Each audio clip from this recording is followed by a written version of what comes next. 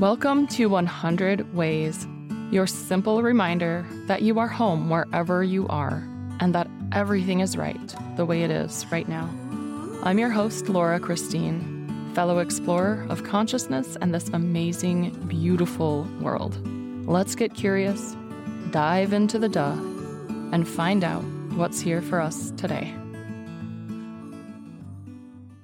This is the episode where I tell you how I felt driving into my home, Bennington, Vermont, and what happened from there. Thanks a lot for sticking around.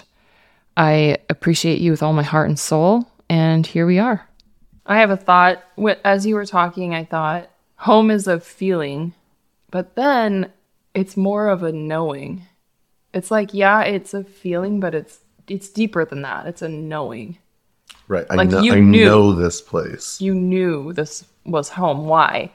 I think, and I can't really speak for you, I don't know how you're feeling within yourself right now, but I'll always say when we're home and our self-home forms around us, like we don't have to try. It's just going to come naturally.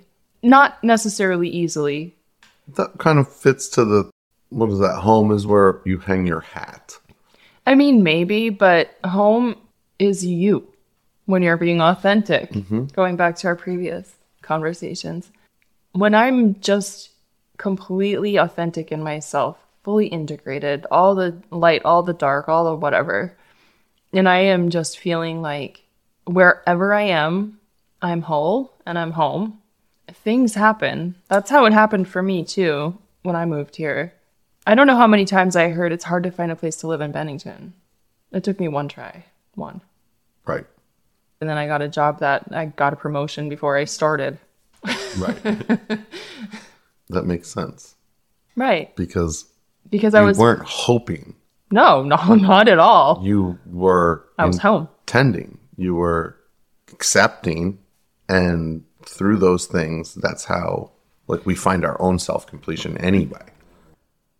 And I chose to move here. I chose to move to Bennington after swinging through it 3 times over the course of the year and a half that I was on my journey, on my travels, visiting friends. When I drove into town the first time, this is the real sense that I had. And I told Jared this, my friend that I was visiting here. You've heard from him as well. I said, when I was driving into Bennington, I had the same feeling I used to get when I was a little kid and our family went on a trip.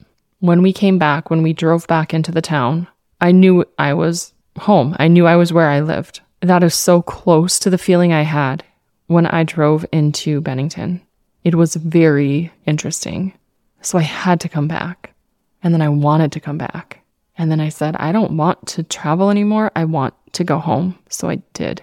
And everything has unfolded more beautifully than I ever could have expected since. I have learned to expect the unexpected in Bennington and to expect the best.